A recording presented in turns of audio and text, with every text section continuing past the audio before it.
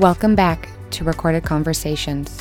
I'm your host, Danielle Kingstrom, and you're now joining the podcast that is dedicated to compassionately considering all perspectives while engaging in authentic and connected conversations. I hope you enjoyed today's show.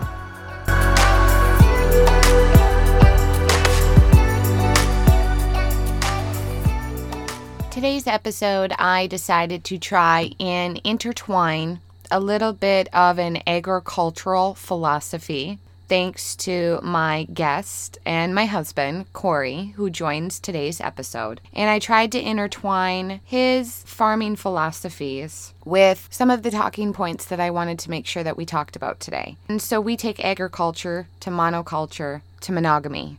And from monogamy, we talk about diversity and experience. And more to the point, and why it is okay when married people have relationships with people that they may or could potentially be sexually attracted to, but aren't necessarily sexually attracted to them, but maintain relationships with them. And so we talk about our exterior relationships with people of the opposite sex, since we are speaking from a hetero cisgendered perspective. Further down the road, we discuss a little bit about another social media argument that I engaged in which it was hard to accept that I was holding intention, supporting sex work, while also viewing sex as sacred. So we break down that discussion a little bit. We also talk about liberals and their robotic sex, blindfolded thrills, how we take sex too seriously only when it's been violated, and whether or not masturbation is a sin. So, a little caveat for the listeners out there. This might be an age-appropriate podcast. If you have children listening nearby, then now would be a good time for you to push pause, remove the children from the room, then come back and push play.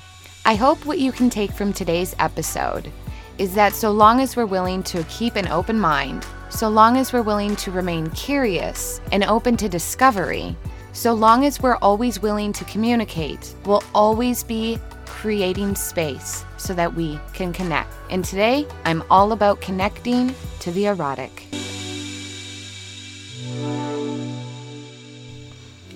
So, my love, what were you researching today?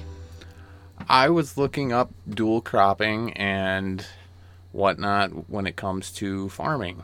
What was that machine video you were watching while you were holding our grandson earlier? So they were combining wheat while the soybeans were just starting to grow. And so they were able to just harvest the wheat but leave the soybeans alone to keep them growing. So after the wheat came off, the soybeans would be able to finish growing, and then they came back and combined those like a month or two later. And so they do that because then you're getting like more bang for your dirt? Essentially, yeah. You're able to get two crops off the same land in 1 year. And aren't they going to drain all of the nutrients from the soil? Or are they like partner crops where they like one uses one nutrient, one uses the other, and they don't take too much of the nutrients out of the soil? The idea is actually that they'll help each other out. Soybeans are a legume, so they'll actually provide some nitrogen for the wheat. And so they'll actually help each other out. They make different nutrients available that are already there. I mean, you look in nature and things like that, you never see just one crop growing. You never see just one species growing. There's always, tens, if not hundreds of species growing in one area. And I think the key in agriculture is to try to incorporate that same principle into agriculture instead of the monoculture that we currently have. So communal crop planting. Essentially, yeah. Yeah, we kind of did that with our seed broadcasting that we did. Yeah, we did. I saw a video online. I'd been researching a gentleman, and told me about just when you plant your garden, just throw all your different seeds out there and just let them all grow together.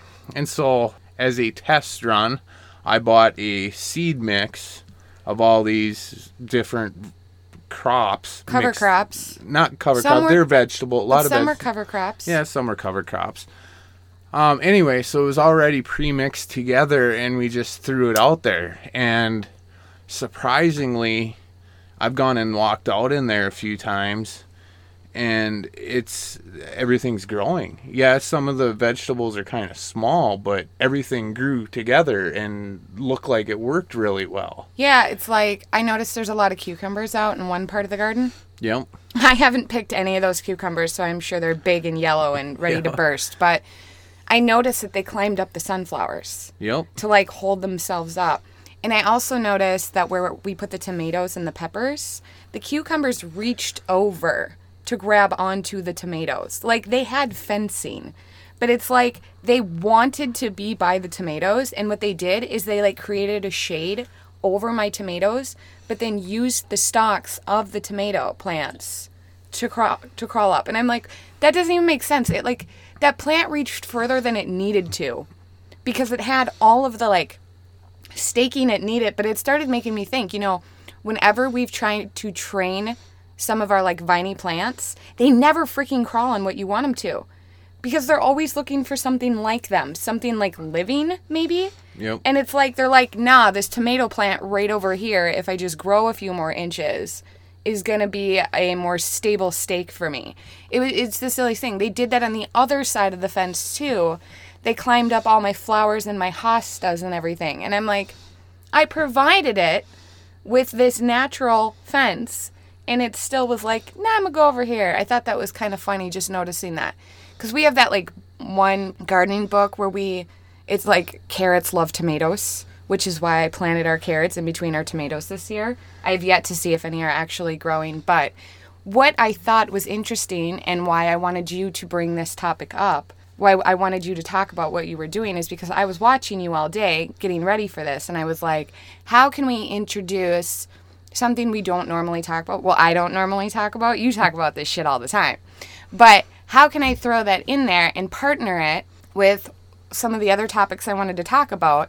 And one of the things I wanted to talk about was this idea that we can have intimate, revealing, vulnerable relationships with people that are not our partners or our spouses without it like breaking any moral code, because we were created to be in communion with people.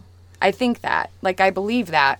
And so I started thinking, well, how can we introduce this communion idea but show it reflected in nature first? Because that's something that Jesus always did whenever he told a parable. He used nature all the time to like reflect a concept. And so anyway, that was my genius behind it today, my love.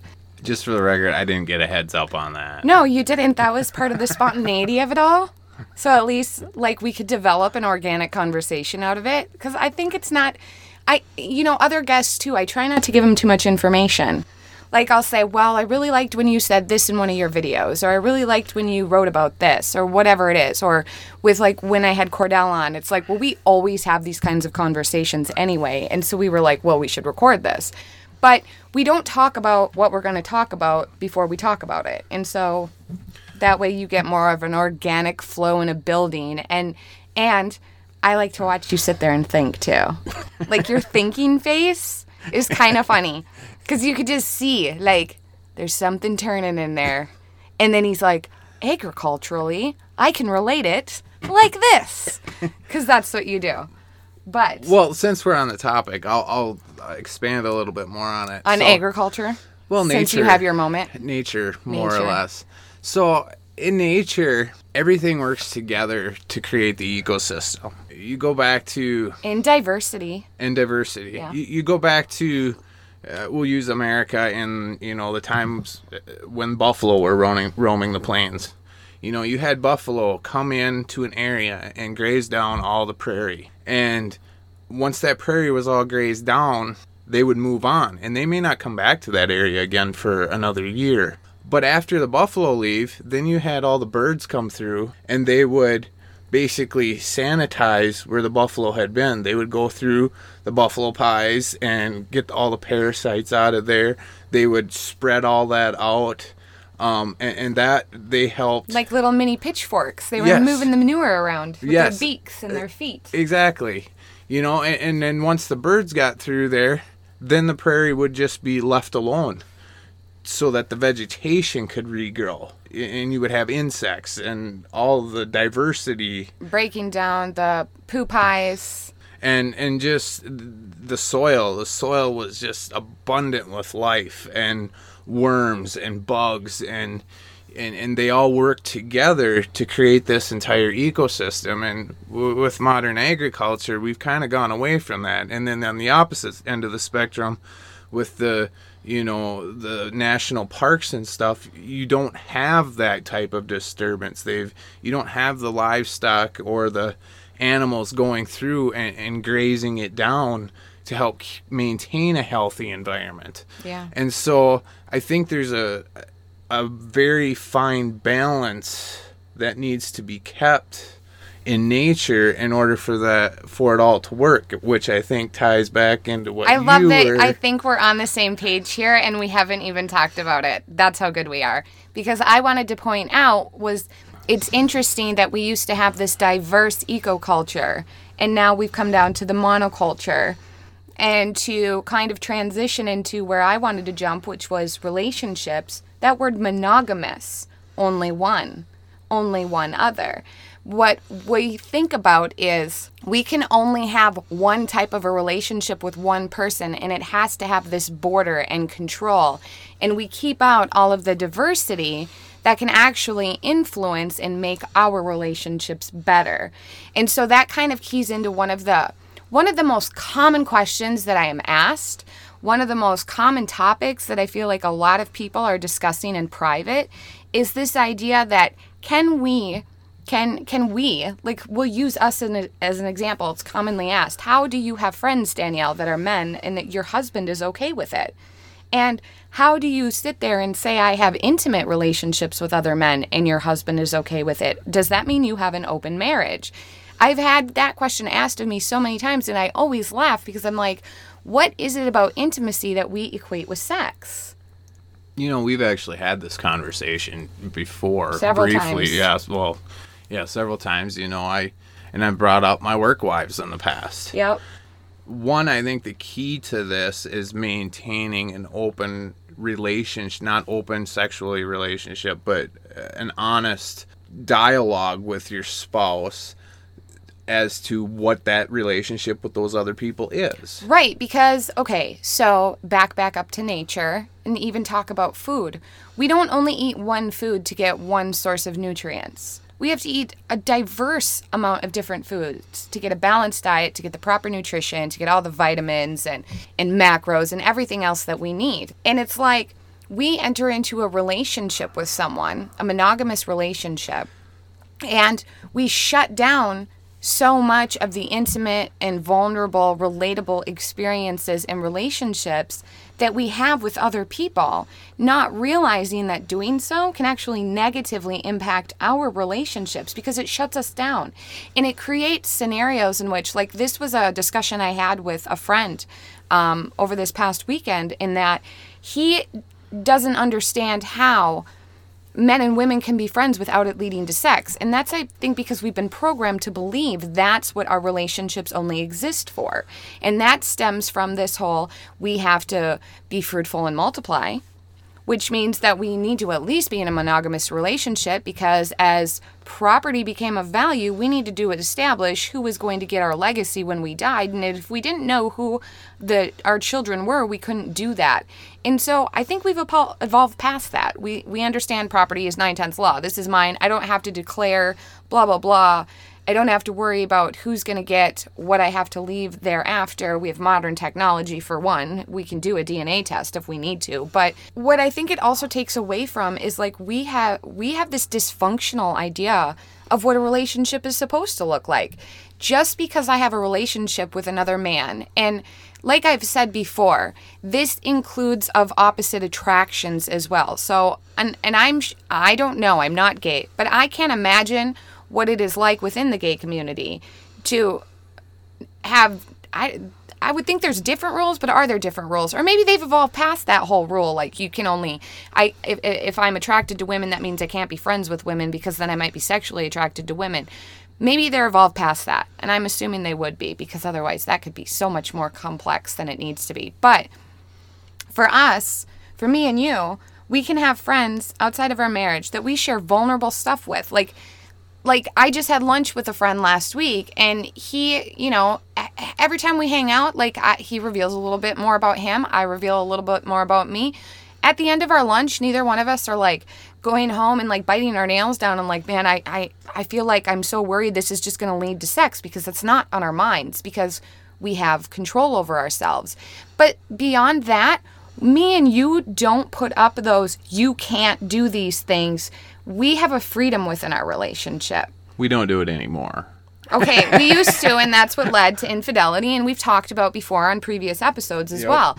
You can't put those borders up. And so what I would say is, if in your mind you're asking the question, or you're seeing a situation in which you want to negatively judge a heterosexual female being friends with a heterosexual male, and neither one of them are married to each other but are married to other people, and you're not including them, that doesn't mean that we're thinking about having sex, or we're tempted by sex, or sex is even on the table. And sometimes we can actually talk about sex conceptually, and it doesn't turn us on. It's because we don't feel constricted, and we don't feel tied up in this is what a friendship must look like, this is what a marriage must look like, and if you operate outside of those boundaries, you're breaking some kind of law. It's just like you're free to have relationships with whomever you want. And so I would say there's got to be some kind of a psychological dysfunction if your go-to concern or anxiety is, if my spouse is friends with someone of the opposite sex, I should be worried that they're going to have sex with that person. Because that just demonstrates that you have that ideal in your head as well, that that's all a male and a female can be with one another, is sexual. And that's just not the case. I would agree. Yeah. I don't even know if that fully answers the question that I was asked specifically over the weekend, but sometimes I really don't care if we answer all the questions. I think we should still continue thinking about them and asking questions, and asking if there are further paradoxes we need to consider. I don't know. Do you have any more thoughts on that? Mm-mm. Do you need to tie that back into agriculture at all? No, I think I'm good. You're thinking. Yeah, because like, what happens if you only plant corn and soy side by side over and over year after year? If you only plant one and then the other the next year, so on like, and so just say, forth. I'm just using two for the two binary example. If you only plant corn right here in this plot and soy right here in this plot, and you don't plant anything else, and you don't switch things up, and you don't move things over, they're not going to... Weeds. Right. Weeds will take over. They're not going to flourish. Their yields might go down. They're going to drain the soil of nutrients, because they're going to keep using them, the same nutrients over and over. There's never going to be a replenishment.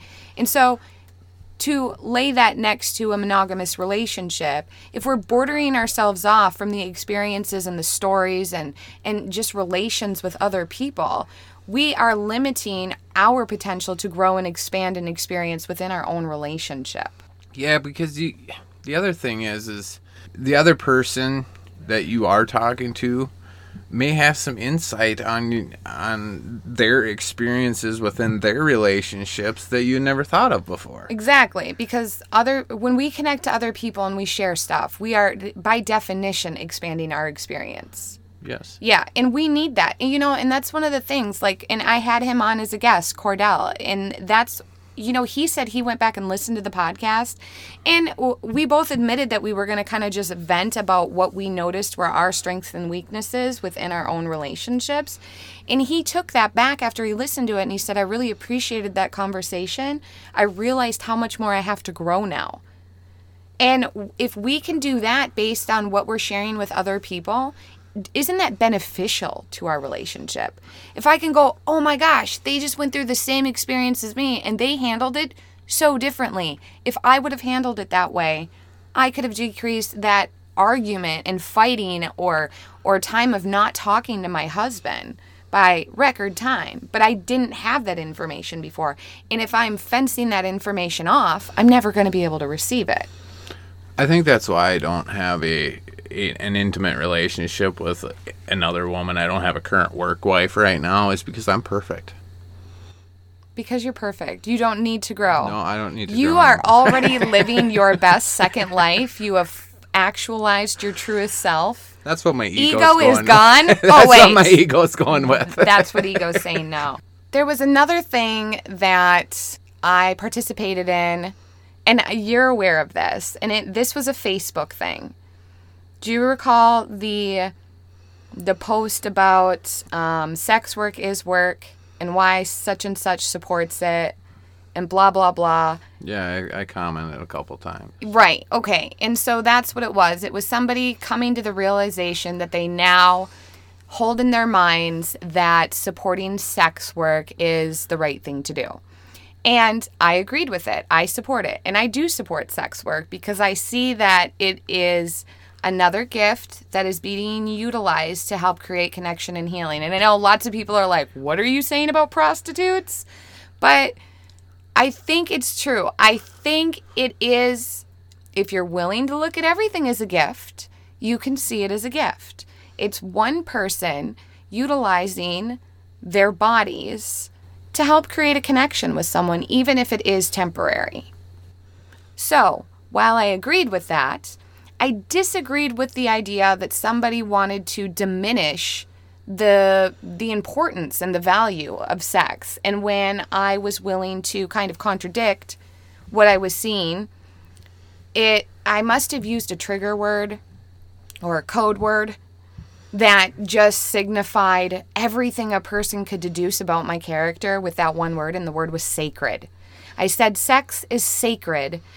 I don't appreciate the way you're diminishing the importance of knowing that sex is sacred, that sex is holy. And what happened was, I think there was just a misunderstanding. When I said that, someone assumed then I was condescending sex work, which I wasn't. I can hold intention that I support sex work, and I also think sex is sacred.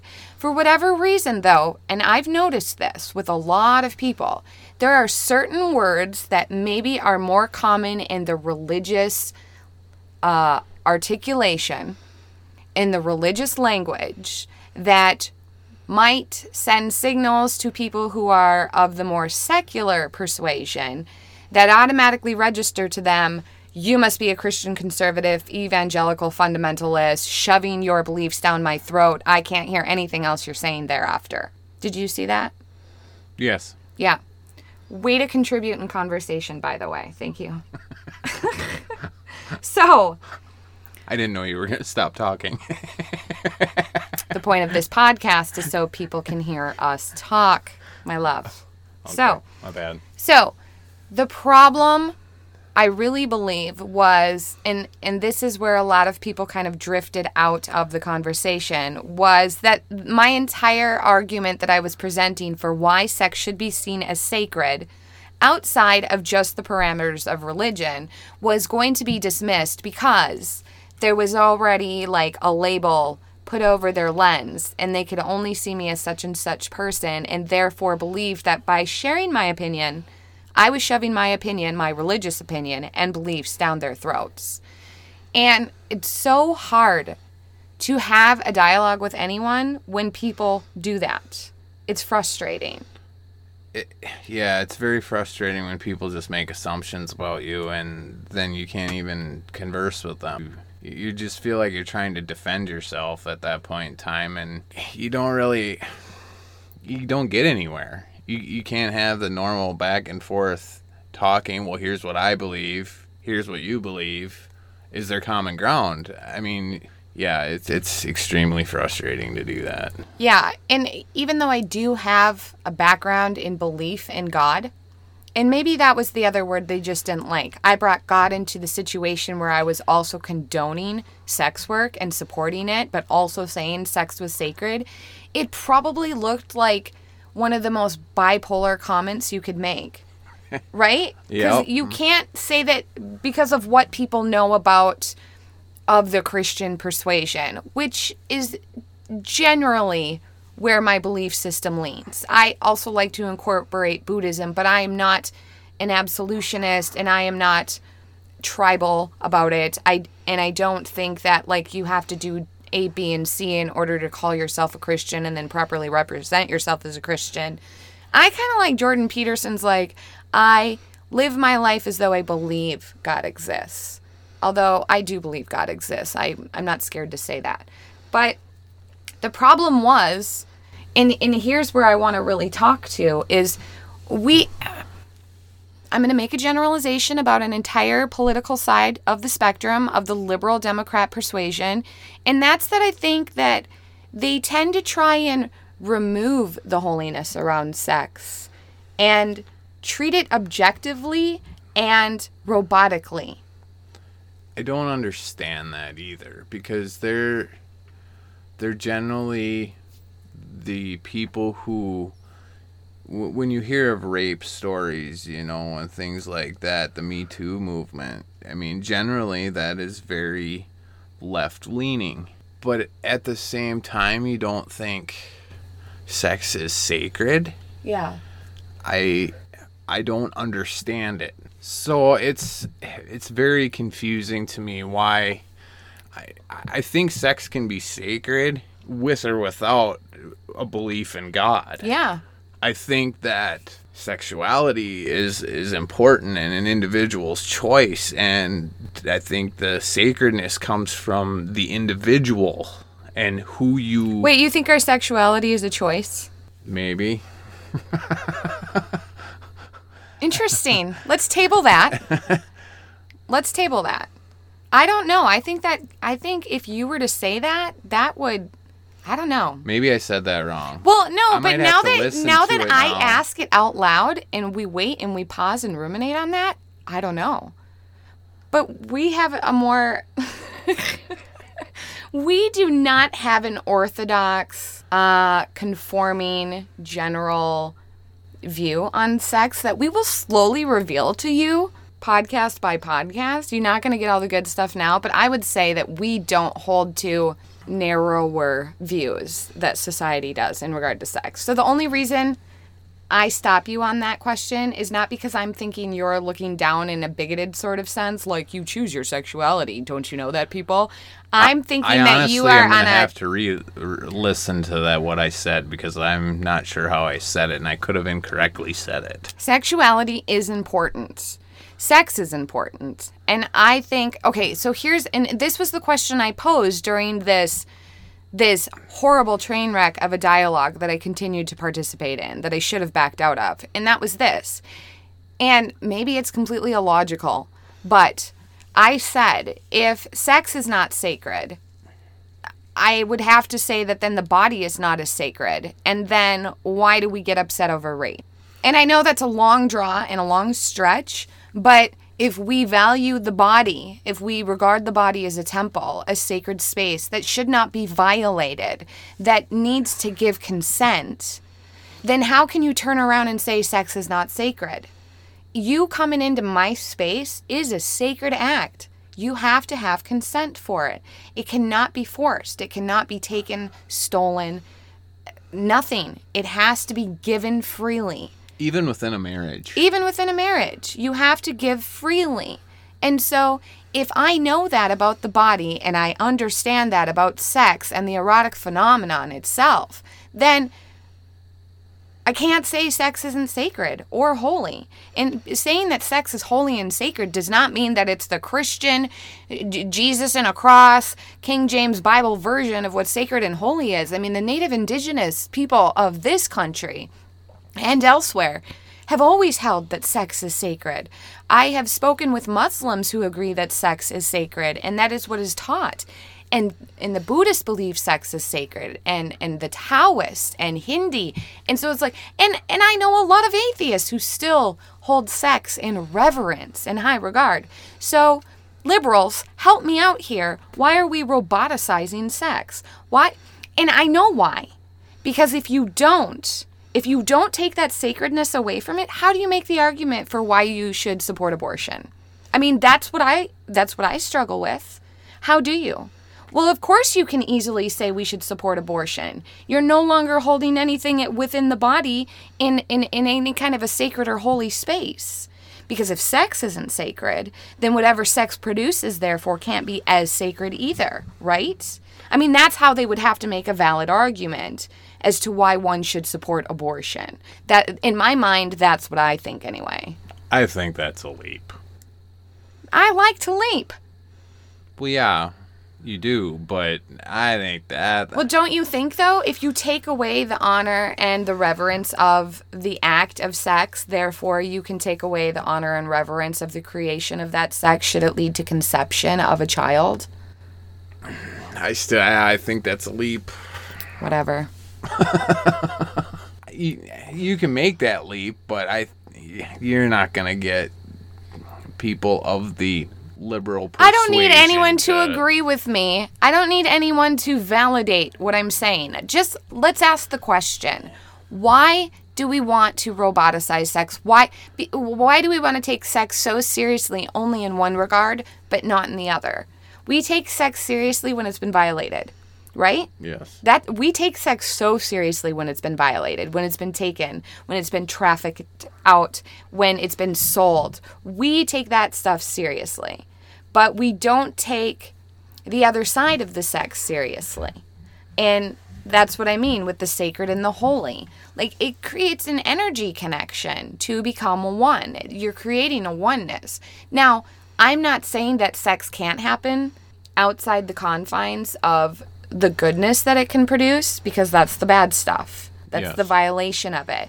But if we can see that sex can be violated, what are we violating but something that's sacred? True. And so that's just what is disturbing to me. I don't want to take the holiness away from sex, because for centuries before the patriarchy and before monotheism and before even the big boom of agriculture, there was a society that was established based on understanding how important and valuable sex was. And it was a divine gift given to us by our Creator. It wasn't just that you were being fruitful and multiplying through having babies. It was the conjoining of two bodies experiencing ecstasy and orgasm that was also multiplying and being fruitful with connection and energy and healing. And so, I don't know. I just stop diminishing sex, people. It's good stuff. And so that's kind of where I want to go into. It exists within the erotic realm. And so I think we should talk a little bit about Eros, since I've been writing to it a lot. Do you want to go into fantasy? Maybe. Maybe? Okay, so we won't talk about fantasy, but we'll save that for like episode 22 or something. But what we can talk about, which does tie into why, and I think this does make sense too, why I'm irritated when people are dismissive of the sacredness of sex. And that's after I engaged in that Facebook stupid dialogue debate, which actually ended on a positive note, like after we were willing to chill out and stop hurling insults, you know, I was able to be like, look, you don't know me, don't make assumptions, I hate assumptions, ask me questions, all I do is ask questions, and I think that frustrates people more than anything. I'm just constantly like, okay, and now I have another question, and now I have another question, and I can't make a decision or give you an actual response until now you answer this question, and so I'm always asking questions. I think that frustrates people. So I go back to Esther Perel's Mating in Captivity after I started reading this, because I had remembered that she had written something about the way that, like, we kind of tame eros. We tame the erotic. We want to kind of shove a lot of what's primal and animalistic about us down underneath and, like, hide it. And one of the things she says is that we are socialized to tame our primal side, our unruly impulses, our sexual urges, and our rapacious appetites. Because social order is built on restraint, and a lack thereof threatens to create chaos. So we live in a culture that needs to keep us restrained. Because let's be honest, if we were all still practicing like we did in earlier times, what some people have labeled as these sex cults that were going on, where it was really everyone was just like, dude, let's just have sex all the time. It's the greatest thing in the world. What's wrong with that? Nothing is wrong with that. Okay. But could we have a productive society if we were all just Barry White, let's get it on, I ain't going to work today? You know what I mean? Nothing would get done. I think that's a little bit of an over. I do too, because I think on limited sleep time after we've had an incredible session, sometimes we are productive as hell the next day. Right. We are like, okay, I had to give up my sleep last night, but it was worth it, and that energized me enough. I'm going to get all this stuff done, and then I'm going to crash. But I mean, it energizes me in a different sort of way. I'm not super tired. But For me, it's if I don't get very much sleep, I get up and I start working, and I realize if I stop working, yes. I'm going to crash really hard. And so I just have to keep working. But you know why. So, and again, as Perel points out, efficiency does not work with eroticism. And that's why all your sex lives suck. Really, because we want to rush it. And I mean, our sex life was like that before. It sucked. We were like, okay, it's 10 o'clock, the kids are in bed. Let's do this. We got an hour. We have an hour. And then we have to go to bed by 11 o'clock. Yes. And that's what we did.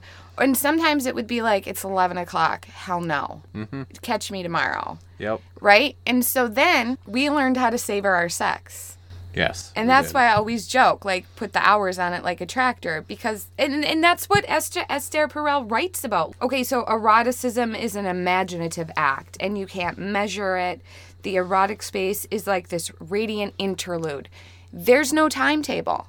You are to surrender to not only each other, but to the idea of time. Time is not of the moment, because you are so presently engaged in that erotic phenomenon. You're not thinking about anything else. How long do we have sex? Like combined? Yeah, like well, through the course of a week, how many hours do we spend having sex? On a good week, when we usually do 3 or 4 times. I wouldn't say it's 3 or 4 on average. I would say twice. I said a on week. a good week, when it's 3 or 4 times. Yes. It's either 2 or 3 or 3 or 4. Yes. Very rarely is it only once a week. True. Maybe it's like once in that full week, but by day 8, like we go 8, 9. You know what I mean? So we make up for it. Anyway, if we put hours into those sessions. Yeah, I bet we average like 8 hours a week having sex. At least. We give up sleep. Yes. Yeah. Barricade an entire level to ourselves. We're like, Yes. no interruptions. You know, everyone's in bed. Mm-hmm. The teens know. Yes. We're going to be gross tonight is the text message. Yes. Yes. Yeah. And then we're just like, let's go. Yep. And it's not, hurry up, I'm going to come. It's like, you have to take orgasm out of the equation. Yes. And there have been times where we've gone like 6 hours. And there's no finish. No finish. And we're just like, okay, time to go to bed. Yeah. That's Tantra. Or something. And we're not even intentional about it. We're not like, I'm going to prolong this. And that's the thing. No one's disappointed either. No. You know, we're like, this has been so good, but we've been doing this for 5 hours and the sun's coming up. Yes. And so. Which happens. All the time. Here's the thing, too. You know, and I think I've remarked on this to you. Growing up, I used to listen to all this music that always talked about, like, and we were getting it on until the sun came up. And I was like, who does that shit? You know, I'm 19 years old listening to that, and I'm like, I ain't never met a man that can do that yet. 24 years old, I still have never met anyone that can do that. You know, and even at 30, we weren't doing that. Nope. But it's like, now I'm like, I get what they were talking about in those songs. Right. Yeah, till the break of dawn, Michael Jackson. I know that now. So it was always like a fantasy I had. Stay up until the sun comes up. That's a good night. But if there's no happy ending, if there's no orgasm, it's still a happy ending. Yeah. It was like a phenomenal time. And we weren't concerned about the time. Sometimes you're just spent. Mm-hmm. You've just been going. And that's the thing. You pull yourself out of, there's no end goal. There's no timetable. There's no big O. There's no big finish. That is inconsequential. It is not a part of what's going on. Because when you're fully engaged in the erotic, you and me. And it's all about what's feeling good right now. And if that's not feeling good anymore, let's turn, stand up, sit down, whatever, and find another way to feel good. And how long can I make it feel good before I come too close? It took me forever my to gosh. get you to start accepting that. Yeah. Well, yeah, because, you know, you're taught that you're not doing a good job if you don't finish. That's what you're after. You're after the finish. But why? I only need that finish if I need to conceive, honestly. Because, I mean, it's felt good the whole time. And it's felt good for you the whole time. Mm-hmm. There's not a time where we're like, this sucks. I just need to come and be done. Yep. And that's what people make sex about. And maybe that's why it can be so easily relegated and diminished to nothing but just this thing we do on a Friday night after we've had too much to drink and there's nothing else to do. You know what I mean? Yep. Because that's what a lot of people make it about. And when I was single, that my weekends, I'm at the bar, I'm trying to get laid. That's all it was. And then at the end of the day, you're like, that wasn't even worth it. It was a horrible sex. He had no idea what he was doing with that thing. And then you're like, I don't know what to do. Do I tell him, no, it actually sucks. Can you stop? Or I just feel like I'd have more fun watching paint dry right now, honestly, you know? And so, yeah. That was my trip down memory lane, honey. How'd you like that? Okay. Yeah. And so that brings back to something, again, that Esther Perel says, and that eroticism is this immeasurable quality of aliveness and imagination. And I think that's where couples get stuck, too. They won't be curious. Okay, I'll be a little revealing here. Sometimes when you want to introduce new things, I'm like, am I going to be your lab rat tonight? Yep. Like, I'll just lay there and be like, what do you want to do to me tonight? You know, and explore and play. And sometimes, honestly, it's like that game Operation. Sometimes he'll blindfold me and I don't know what's coming. And that's what it's like for me. But it's like, it's thrilling because we're discovering something new. I'm learning something new that might turn you on. I might experience something that feels good that now turns me on that has never been a part of my experience before. But it took us a long time to get there, too, because when you'd introduce ideas, I'd be like, what the hell is wrong with you? Yes. And so, yeah, that created a lot of shame. And it didn't create a very safe space for us to be able to be curious with each other and talk about our desires or our fantasies or just things that we've always wanted to try or sensations that we've always wanted to feel or even just positions we've always wanted to try. Do you remember one night, gosh, this must be about like 3, 4, 5 years ago now, where I suggested we just masturbate next to each other. Yeah. I think that was kind of the beginning. Yeah. And that was hard to do. And, you know, I love that you actually brought that up because Perel, that's often like one of her go-to, she writes about this in Mating in Captivity when she talks about like, you know, all of her experiences with all of her clients and what their problems are. And she said that's one of the first ways you can really tear down all those walls is learning how to masturbate in front of your partner because that's really you. And you're there, stripped bare, naked, and you have to show, and it's not like you have to show, but you're showing another person, I know how to please myself. I know exactly where to touch myself. I know how to give myself pleasure. But it's not only that, it's just, it's always been such an uncomfortable idea with people, especially within purity cultures and Christianity. It's like masturbation is one of the deadliest sins. Don't touch yourself. And masturbating in front of each other? What the hell is the grossest thing you could ever do? But it's really not. It's like one of the most liberating things you can do. And I really do. Yeah, I agree with you. That was like where I started getting comfortable with doing anything because I got caught masturbating. I was young. I was like 4. And my dad walked in on me. And my mom came in and she was like, okay, this is cool, but do it in your room, under the covers, and not at 1 o'clock in the afternoon. How about that, you know? And don't do it in front of your little sister. So that was that. But it was like, okay, shame. Because my dad caught me. And my mom was like, you're okay doing this, but no one wants to see you do it. And so for my whole life, I can't let anyone see me do this. And so you feel guilt and shame. Honestly, when you were in Iraq and I masturbated, it took me a long time to get okay with it. I feel so horrible. Like I shouldn't be like this because he's way over there and this is selfish. And, you know, there were some moments. And I think I started reading something around that time too that made me feel more comfortable with it. And then we got a little bit more comfortable with that too. But you remember what I'm talking about. Oh, yeah, yes. The pictures. Yes, pictures. That's when I started with the dirty pictures. Yes. Yes, which is a great thing to incorporate into your relationship, I will say. It's actually incredible. Yes, it is. And the other thing I would point out is prior to us masturbating in front of each other, you always wanted the lights out.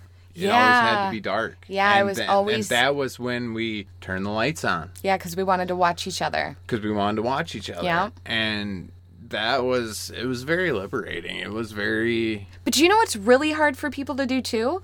I've read about this other exercise. David Schnarch writes about it in Passionate Marriage. And I actually know someone who tried this with his wife. And it was a fail for him. But So Dr. David Schnarch recommends, too, like another way to kind of tear down these walls and become comfortable with your bodies with each other is just laying down in front of each other naked and staring into each other's eyes. That is so hard for couples to do, to just hold a gaze, right? And for a long time, I used to not be able to do that. And which is funny because I used to always yell at you like, you never make eye contact with me when you're talking. Look at me. But too long of a gaze. Oh, look at how long we can do this. It's not even comfortable. But too long of a gaze, and I would feel uncomfortable. Or always feel like I have to say what? Even like within the last year, you gave me a hard time about me like looking at you when we kissed. Yeah, because you always opened your eyes. Yeah. And it made me so uncomfortable. I was like, why are you looking at me while you're kissing me? Yeah. You said something really sweet, too, and then I was like, God, I feel like a bitch now. I don't even remember what you said, but I was like, oh, damn it. But, yeah, it was really uncomfortable. Now it's not anymore. Yeah. Although, I think you probably know that some days when I just don't want to look at you, I say what, but I'm usually, like, crabby or something. Oh, I know when you're crabby. Yeah, I send off vibes. Yes. Big time. I bet my aura is just like brown. Yep. I can pretty much walk in the door, not even see you, and want to walk right back out. Yeah, you can just feel my energy. But anyway, that's a really hard thing for couples to do, to even just stare at each other's eyes. And then to do so naked with the lights on. You know, and so this person that I know that tried it with his wife, he said it lasted like 10 seconds. And she was like, enough with this. Shut the lights off. And let's just have sex and get this over with. You know, I feel bad. But he was more of a romantic person, and it seemed like she was more of this just practical person. Like, let's just do this. We know what the end game is here. But that's hard, just to be that naked and exposed and that real. You're just laying there. There's no expectation. And so what the practice also extends for you to do is to, like, slowly just touch each other anywhere. Be curious. And a lot of couples struggle with that. They're like, well, I don't know where my partner's going to put his finger, and what if he sticks his toe in my ear or something? We have this fear because we're not certain of what's going to happen because we bring expectation into the bedroom. And so we need to stop doing that. I don't remember the last time we had sex without the lights on now. Yeah. Yeah, sometimes we do spotlights. Yeah. I think that's enough for today. We've really revealed a lot. Okay. Maybe we'll gain some followers because of it. Oh, I guess. I hope so. Yeah. Well, you like to talk about sex with me. I do. You like to have sex with me. I do that, too. That's a wrap.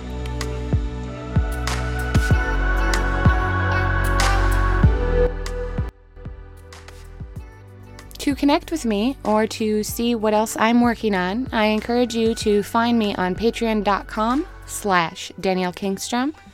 My written work is also featured on Patheos Progressive Christian, and you can connect with me on social media, Facebook at Danielle Kingstrom, Instagram and Twitter at DKingstrom.